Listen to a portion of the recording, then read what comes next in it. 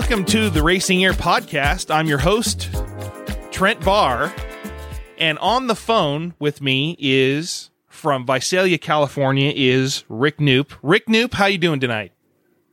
I'm doing great, Trent. Nice to be on board with you. Well, hey, it's great to talk to you again. I've really enjoyed the last few episodes that we've had together talking about your illustrative and amazing racing career.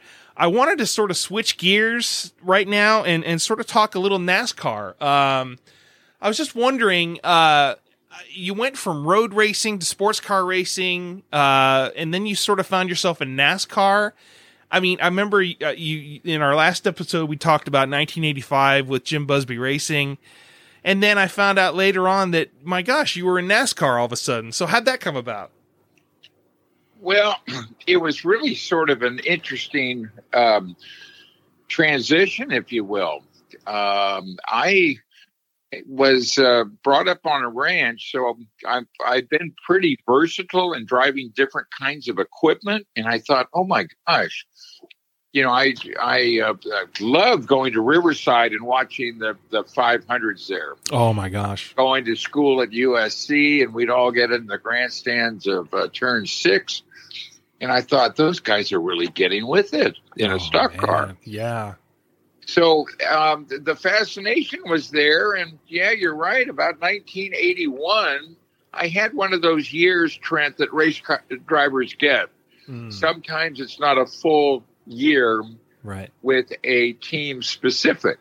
Right. So like hitchhiking on a highway, you hope someone picks you up. Right. And you've got to be a little careful. By then, in 81, in my career, I'd gone pro in 78. For a variety of reasons, I would come in longer races, but I had some months there that I thought, oh my gosh, I hope somebody calls. So I thought, what about Winston Cup? It's now called Nextel, but right. I was working with a gentleman by the name of TRE who works now at the Peterson Museum. He was involved with Anheuser-Busch. Yeah. He was representing my racing efforts. Wow. Along with the Mark McCormick agency and trying to get some interest. Wait, you just said Mark McCormick? Right. And that's the Arnold Palmer agent, right? Right. And IMG, the International Management Group. So, oh my gosh! Wow. Well, I tell you, winning at Le Mans is not a race; it's the race. And right. It opened up a lot of doors, and all of a sudden, International Management Group, Mark McCormick, New York City, done it. Oh my gosh! Wow. So they were baiting the hook for me, so to speak. Right. And Terry Cargus knew of this gentleman named D like David and K like Ken, D.K. Ulrich. Okay, yeah. Now, D.K. Ulrich was a privately smaller NASCAR team, and he had taken on some road racers. One guy's name was David Hobbs. Oh, yeah. Okay, because road racing was starting to become part of the NASCAR calendar. Yes. So, Ellie Forbes Robinson did a few races with him. Yeah. And so did Peter Gregg. Oh my gosh. My name got thrown into the hat. And like I said, I didn't have a full year team specific. So I thought, hell, this can't be, I think I might be able to do this. Wow. So I kept my mouth shut and I listened. And all of a sudden the phone rang and, Knoop, how would you like to go to the Michigan Speedway in Brooklyn, Michigan? Wow. Well, I said, I'm a road racer and that's an oval. Oh, yeah. Yeah. Fast oval too. Oh, geez. So anyway, packed my bags, Trent, and off I went. Wow. I had never been in a car. They put a big yellow stripe in the back. That's to indicate when the veterans would go by that there was a rookie behind the wheel. Oh, goodness gracious. Oh, man. So it was sort of fun because, I'm a confident guy behind the wheel. I was driving water trucks at the ranch and hay trucks when I was about 13. I thought, well, might be able to figure this out. But my gosh, here's a guy named Petty and Benny Parsons and just a whole Buddy Baker, Cale Yarborough. Yeah. Wow. So, man, I'm at the driver's meeting go, I wonder if we just got in a little bit deeper than we thought we should. And, 4-speed, 3,800 pounds of love and affection. Oh, man.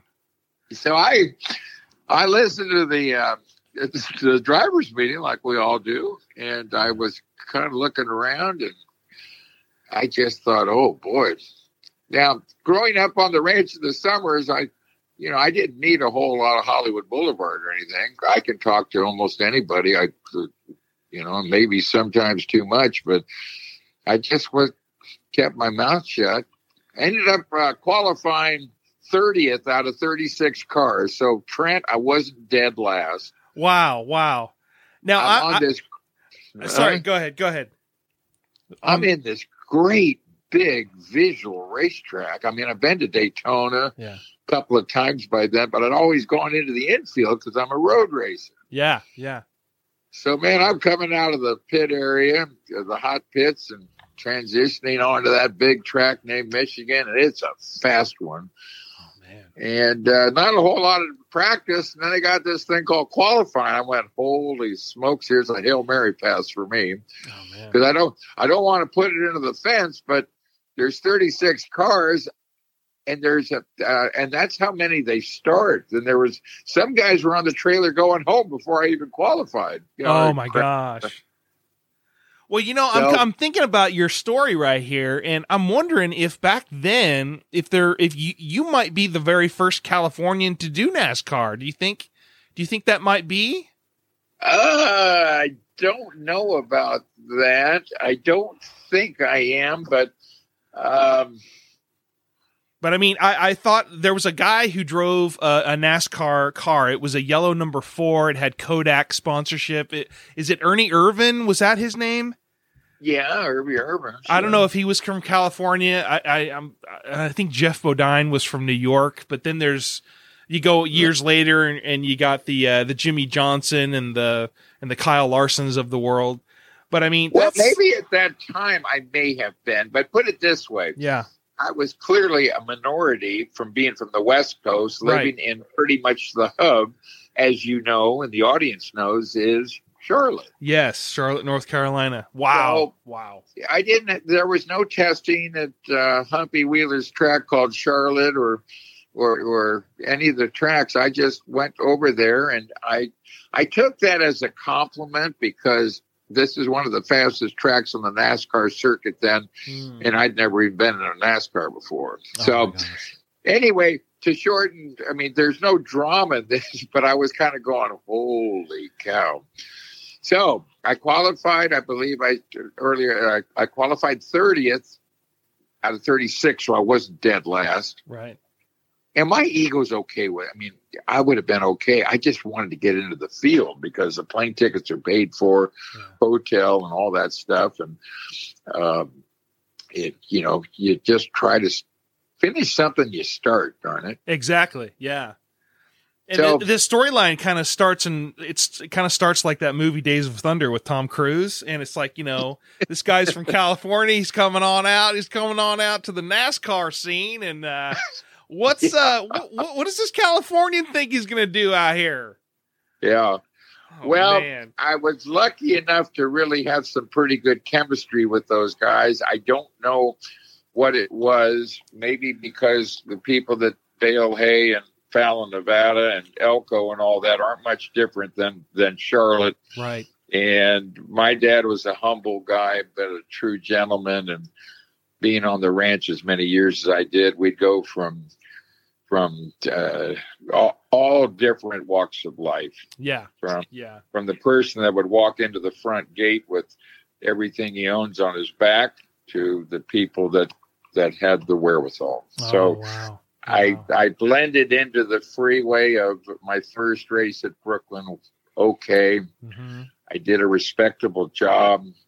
Traffic management is something that I've always prided myself. My father always told me when I was a little kid before I had my license, I'd be taking farm equipment from, long ways from the San Francisco Peninsula all the way up to Grass Valley without a license. And Gosh. Wow. He just said, don't, if you come up with a bunch of cars, go around them. Don't stay in the pack. Wow. I always wanted to have my father's respect, and I earned it, and we had a lovely. So anyway, that was sort of my idea of this race. Was now I started 30th out of 36, and I ended up 20th. Wow! And that was your very first race. Good Lord! First race. That was my debut into NASCAR, and that was 1981, right? 1981. Then my next race in NASCAR, Trent, same team. Really? DK Ulrich. Wow. And that was in 1986 because I finally was getting a drive specific for the full seasons. 81, I was bouncing around. I was doing endurance races for Mazda, and I did a race with Tony Adamowicz in a Ferrari 512. Yeah. And I thought, I'm going to try to get into something else. And so that was that race. So 5 years later, my next race in NASCAR was 1986. Wow. And I started 29th out of a field of 36. Now, this one is interesting because it was kind of more up my alley, but I did okay at Michigan. But this race, they called it the Budweiser at Watkins Glen. Right. So I start 29th there out of 36. Again, I kept myself out of trouble, and I finished 20th. Right. Funny sideline on this. I was pitted next to Junior Johnson. His drivers then were Neil Bonnet and Darrell Waltrip. Right. The primary sponsor was Kentucky Fried Chicken. Oh, right. So I am just, when you're with a bunch of teams and your neighbor is Junior Johnson, you're trying to put your best foot forward. If the magic wand came down and you're doing more of this, who do you want to drive for? Right. Junior Johnson. Wow. So I'm listening. I learned to listen and listen to learn. Waltrip came up to DK Ulrich, and Darrell's got kind of a robust voice, and he says, DK, you ought to give that guy a motor, because on that straightaway, and this is before the chicane there, we drive a modified version of Watkins Glen, but it's the climbing S is flat. On top of the entrance to the straightaway, flat, fourth gear boogie woogie. All right. Right. And Waltrip and Bonnet would come by me. 20-mile-an-hour difference. Wow. So I just kept my mouth shut. Damn, I wish I had a stronger engine. So here comes this comment from Waltrip to my car owner. You give that boy an engine, because we go by him like he's standing still, and son of a bitch, he goes by us in the turns at the end of the straightaway. Oh. So inside, Trent, I'm doing what you just did. I'm laughing, going, thank you, God. So and that was coming from Darrell Waltrip. And boogity. Yeah. Oh, yeah. He said, get that boy an engine. And he said, we go by him like he's standing still, and I think he is. And then he goes by us in the turns. Oh, wow. So I was driving with my laundry out, because I'd driven just about everything you can imagine at the ranch. And I put a little bit of that, traffic management. And I always tried to have a little bit of something that I was proud of at the end of every event I did, from the go-kart days to my mini bike at the ranch to hauling hay. I just wanted to get it done and not make a lot of noise about it. Right. Then you earn with finishes or the completion of jobs. There's a pattern. Yeah. Have Rick drive it. And I was very honored, and I had the right people representing me, but I didn't have personal funding like Dad's got an oil business. I'm the oldest of 4 kids. Right. And I'm awfully hard on myself. And I think most people are that are success. And I really demand an awful lot. And more times than not, I prepare and the results are there. Yes, okay. So there's Watkins Glen. All right. Yeah. Now 87. Mm-hmm. Oh, okay. But as you know, I'm driving prototypes in 86 and 84, 83, going back. Yeah. So I in 86, that's the race at Watkins Glen. And then my final 3 races in NASCAR, that I only did a little less than 2 or maybe 8 races. My final 3 races came in 1987. Uh-huh. And I went to a place, and this is sort of a story that I'll never forget. I went to the world's fastest speedway, Talladega. That was the year that Bill Elliott was on the pole in the Coors Brewing. Yes. Here, it was the Melling Awesome Bill from Dawsonville. Yes, Ford Thunderbird. It was the Ford Melling oil pump special. Yeah, the Ford Thunderbird. The Ford Thunderbird. It was on the pole at 209 miles an hour. Good or Lord. Something. And it was and the last car to get in, which is called the provisional, out of 36 cars. That average speed, if you divide up the speed by the number of cars, was faster than the pole. Oh, wow. At Indianapolis. Oh, my gosh. Wow. Now, you say, how can that happen, Rick? And here's the deal on that. NASCAR has always had a pretty good handle on air management.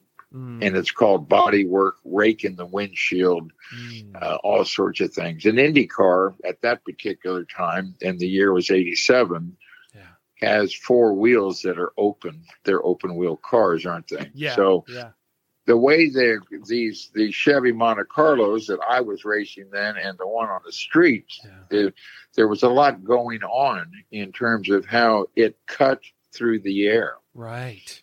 And anyway, I qualified over 200 there, and I was pretty pleased with that. But I was the last guy to qualify over 200, and then the rest were 199.99999 and all that. Wow. And it was an interesting race. It really was a heartbreaker for me because I lost a wheel bearing late in the race. Wow. To finish a disappointing 24th, but I was running, I think, 11th overall. And in NASCAR, if you run in the top 15, you're considered a win. Oh, wow. But during that race, and history will tell you, NASCAR had a game changer. Yes. For their history. Right. Okay. I'm coming out of turn 4, a friend and a hero for NASCAR and most racers when you meet him, Bobby Allison. Right.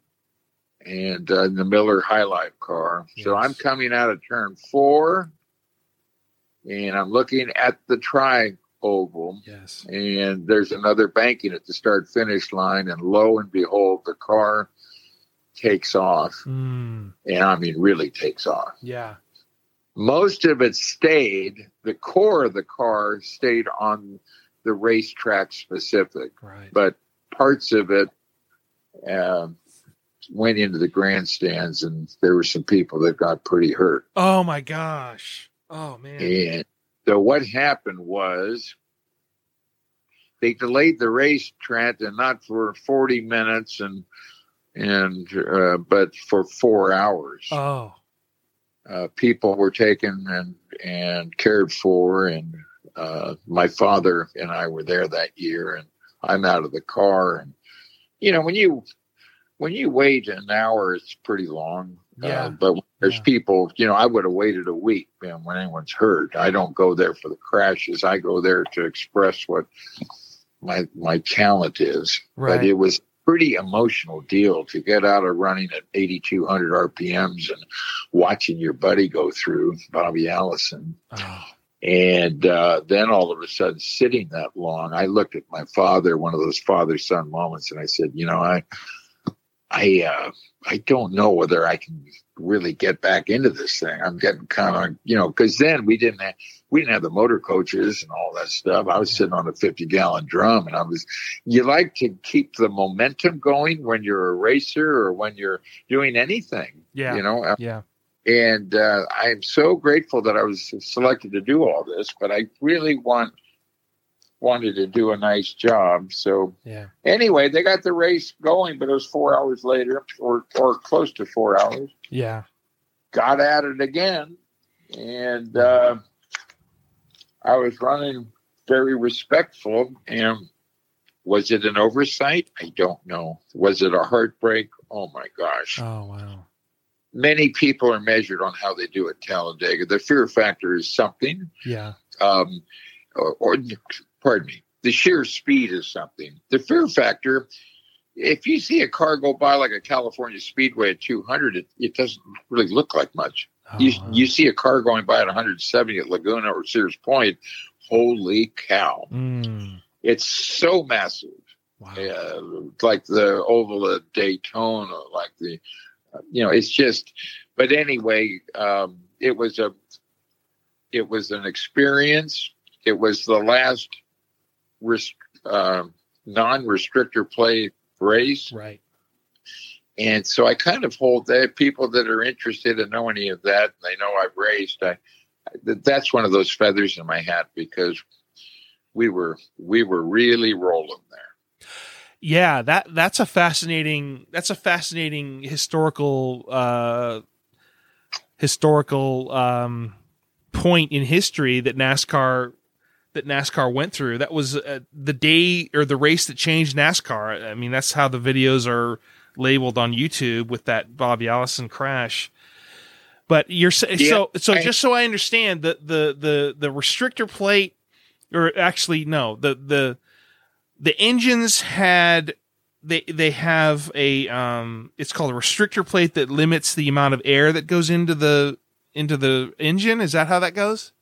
That's right. And what they were trying to do is it limits the air and the fuel. So the volume is restricted. So they were trying not to ever have, and rightly so, a Bobby Allison wreck like that again. Yeah, yeah. And it was it was really interesting because there are films in that. It was a pivotal point. Bill France Sr. was still alive. Right. They immediately, as NASCAR does, they got down to business, had a meeting, I think that night, and said, look, that's it. So I sort of sometimes driving down the highway or once a year think, man, I didn't realize there was a lot of these tribute films when NASCAR did not have restrictor plates. But boy, I got to tell you what, it was something else. If you had lost control of a car, the car owner told me, DK Ulrich, if you get this son of a bitch sideways, Rick, just take your foot off the brake because it will rub the tires like an eraser on a pencil. The tires will explode. Just keep the tires turning. When they explode, then sparks from machining all four wheels will start going, and you've got a hell of a mess because not only have you lost grip, now you're metal on asphalt. Oh, yeah. And it was before Trent, they had those roof kind of releases to get the air out of the cockpit. The fins, right? The fins, the reverse fins? The reverse fins, because what was happening was you run without windows on the side back then. Yeah. If you got the thing spun around backwards, all that air that was going over your car is now going into your car. And the first thing that leaves you is the windshield. It says, hey, I can't hang on anymore. So it was a little bit of some pioneering, I guess, because the motors were getting faster and faster from American ingenuity, and they were Yes. lasting longer. Yes. It was pretty neat. And I went back to Watkins Glen. Yeah. For my final 2 races. I went back to the Glen and then ran well again there. I finished 23rd, but same sort of story. Like, that Darrell Walthrop said, God, give that gentleman a motor. And I wasn't being a complainer, but the writing was on the wall. Right. That if I had some more ponies, it would have been better. And I'm not a needy racer going, damn it, I didn't have an engine. But the films of those things will prove it. I had a tendency to put some wheels under without getting anybody mad, but I had to throw my best suit out there because it clearly wasn't on the straightaways. Wow. Well, that's fascinating stuff. I only have, I have a limited sort of understanding of what Watkins Glen is. And for me growing up in the 80s, there was a lot of NASCAR on TV and there was a lot of IndyCar on TV, but they only went to the oval racetracks. They didn't really broadcast any sort of races that were on road courses. And that was, for me, I didn't have cable. I didn't have ESPN. But the one time that they did broadcast a road race was the IROC series. They had an IROC race at Watkins Glen in '87. And I remember the very first time, I love Sam Posey, what he used to do with his color commentating. They actually gave him a car and they actually, put a camera in the car and he was doing commentating of what Watkins Glen was, corner for corner, straight for straight, all that stuff.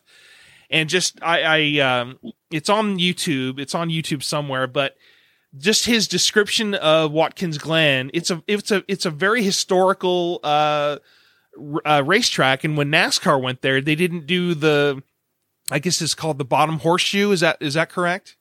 That's correct. They couldn't really because the brakes would never cool off. I think I mentioned earlier they had a sizable straightaway there, and before they put the chicane in. See, I think we were talking at one of our other podcasts about how many of the tracks actually have the same layout. Oh, wow. Many. Yeah. But you really hauled ass at that place. Wow. And the horseshoe is braking intensive and braking is heat. So they thought, well, that's why Riverside was interesting. You could do about any format. They modified Riverside for NASCAR. Yeah, yeah. And this, being close to Sears Point, they modify Sears Point. Yep. So after they go through 3 and 3A, they forget the carousel because so they cater because there is such a fan base, and if they can get to them, they're going to get people at the events. And then my last race that year, which I'm probably about as proud of as I've been in my racing career, which was just a son of a gun physically on me. Oh, wow. I mean, all these races, these cars are hot, and floors are hot, and all that, and it's just, but I did the 500 at Dover, Delaware. They call it the Monster Mile, man. I got to tell you this: the open face helmet in those days, and some Bucko type plexiglass bumblebee thing. I mean, but thank God, because I got to tell you, it is hot, it is humid. They call it the Monster Mile because if you can get through that son of a gun without tearing a car in half, you're okay. It's almost as dynamic as Bristol, Tennessee. Oh, yes. The bull ring. Yes. Wow. Now, so watch this. Here's some bullet points. Dover, heat. Dover, length, 1 mile. Right. 38 cars, 500 laps. Now, come on. Goodness come gracious. on. And I'm getting a splash of gas, and I got this thing, Trent. My right foot is absolutely aching from heat. Good Lord. And the false floor that you put in these cars, so because the whole unibody gets hot from the exhaust headers, yes, it heats it up like you're cooking pancakes on a great big griddle. Wow. And I got some shoes that are really starting to get just hot. And I've had this happen a couple of times in race cars. Yeah. And anyway, I finished 20th there, and I was only 3 laps off the final count. I think I did 400 and some odd laps, but I came into the pits, and you didn't really hug your crew chief then. I got out of the car, and my right foot almost looked like bubble gum because of the heat. Wow. And I'll never forget this. It's just a side note. I went down to Mexico with my girlfriend then, and 2 days later, my foot's about the size of a softball on my heel because I didn't feel it then. So anyway, man. Wow. You know, racing is so fluid, and with these cameras today and stuff, it's so neat. And when you put it into slow motion, it's kind of a beautiful thing to watch. Yeah. But inside the car, man, holy crap. Yeah. I mean, if you can make it look smooth on the outside, I assure you inside, when they say we didn't realize you guys were athletes, lap after lap after lap. And when you put heat in, one of the most grueling races I've ever done, and that includes Mid-Ohio, that includes Road Atlanta, that includes the east of the Mississippi humidity, but 500 miles. I was going, wow. That was my last race, and that concludes my NASCAR involvement. Years later, I bought Terry Labonte's car, and I drove it in the historic Stock Car Racing Group West. Wow. I bought the Labonte cornflakes car with the rooster on the top and had a ball. Oh, that's awesome. I dig American V8s. Yeah. I respect the Can-Am series where excess was barely adequate. When you get into the 900 horsepower stuff, which the NASCAR is running now, and they were well on their way then. Yeah. There's a little bit of flag carrying going on and pride, because running with the boys in Charlotte and doing a pretty good job, I was awfully proud. Oh, that's awesome. Well, hey, Rick, I wanted to really thank you again for coming on the Racing Your podcast again, and just giving me some. It's just great remembering this stuff with you, and it's just a real big honor, and I'm humbled to know you and call you as a friend. And anyway, just thank you again. I hope you have a wonderful evening, and can't wait to talk to you again. Good. Well, it is my pleasure, Trent. I really enjoy doing this, and I will talk to you soon, and you have a great evening. All right, you too. Rick Knoop, ladies and gentlemen, on the Racing Air podcast. Thank you for listening. This is the Racing Air podcast. Good day.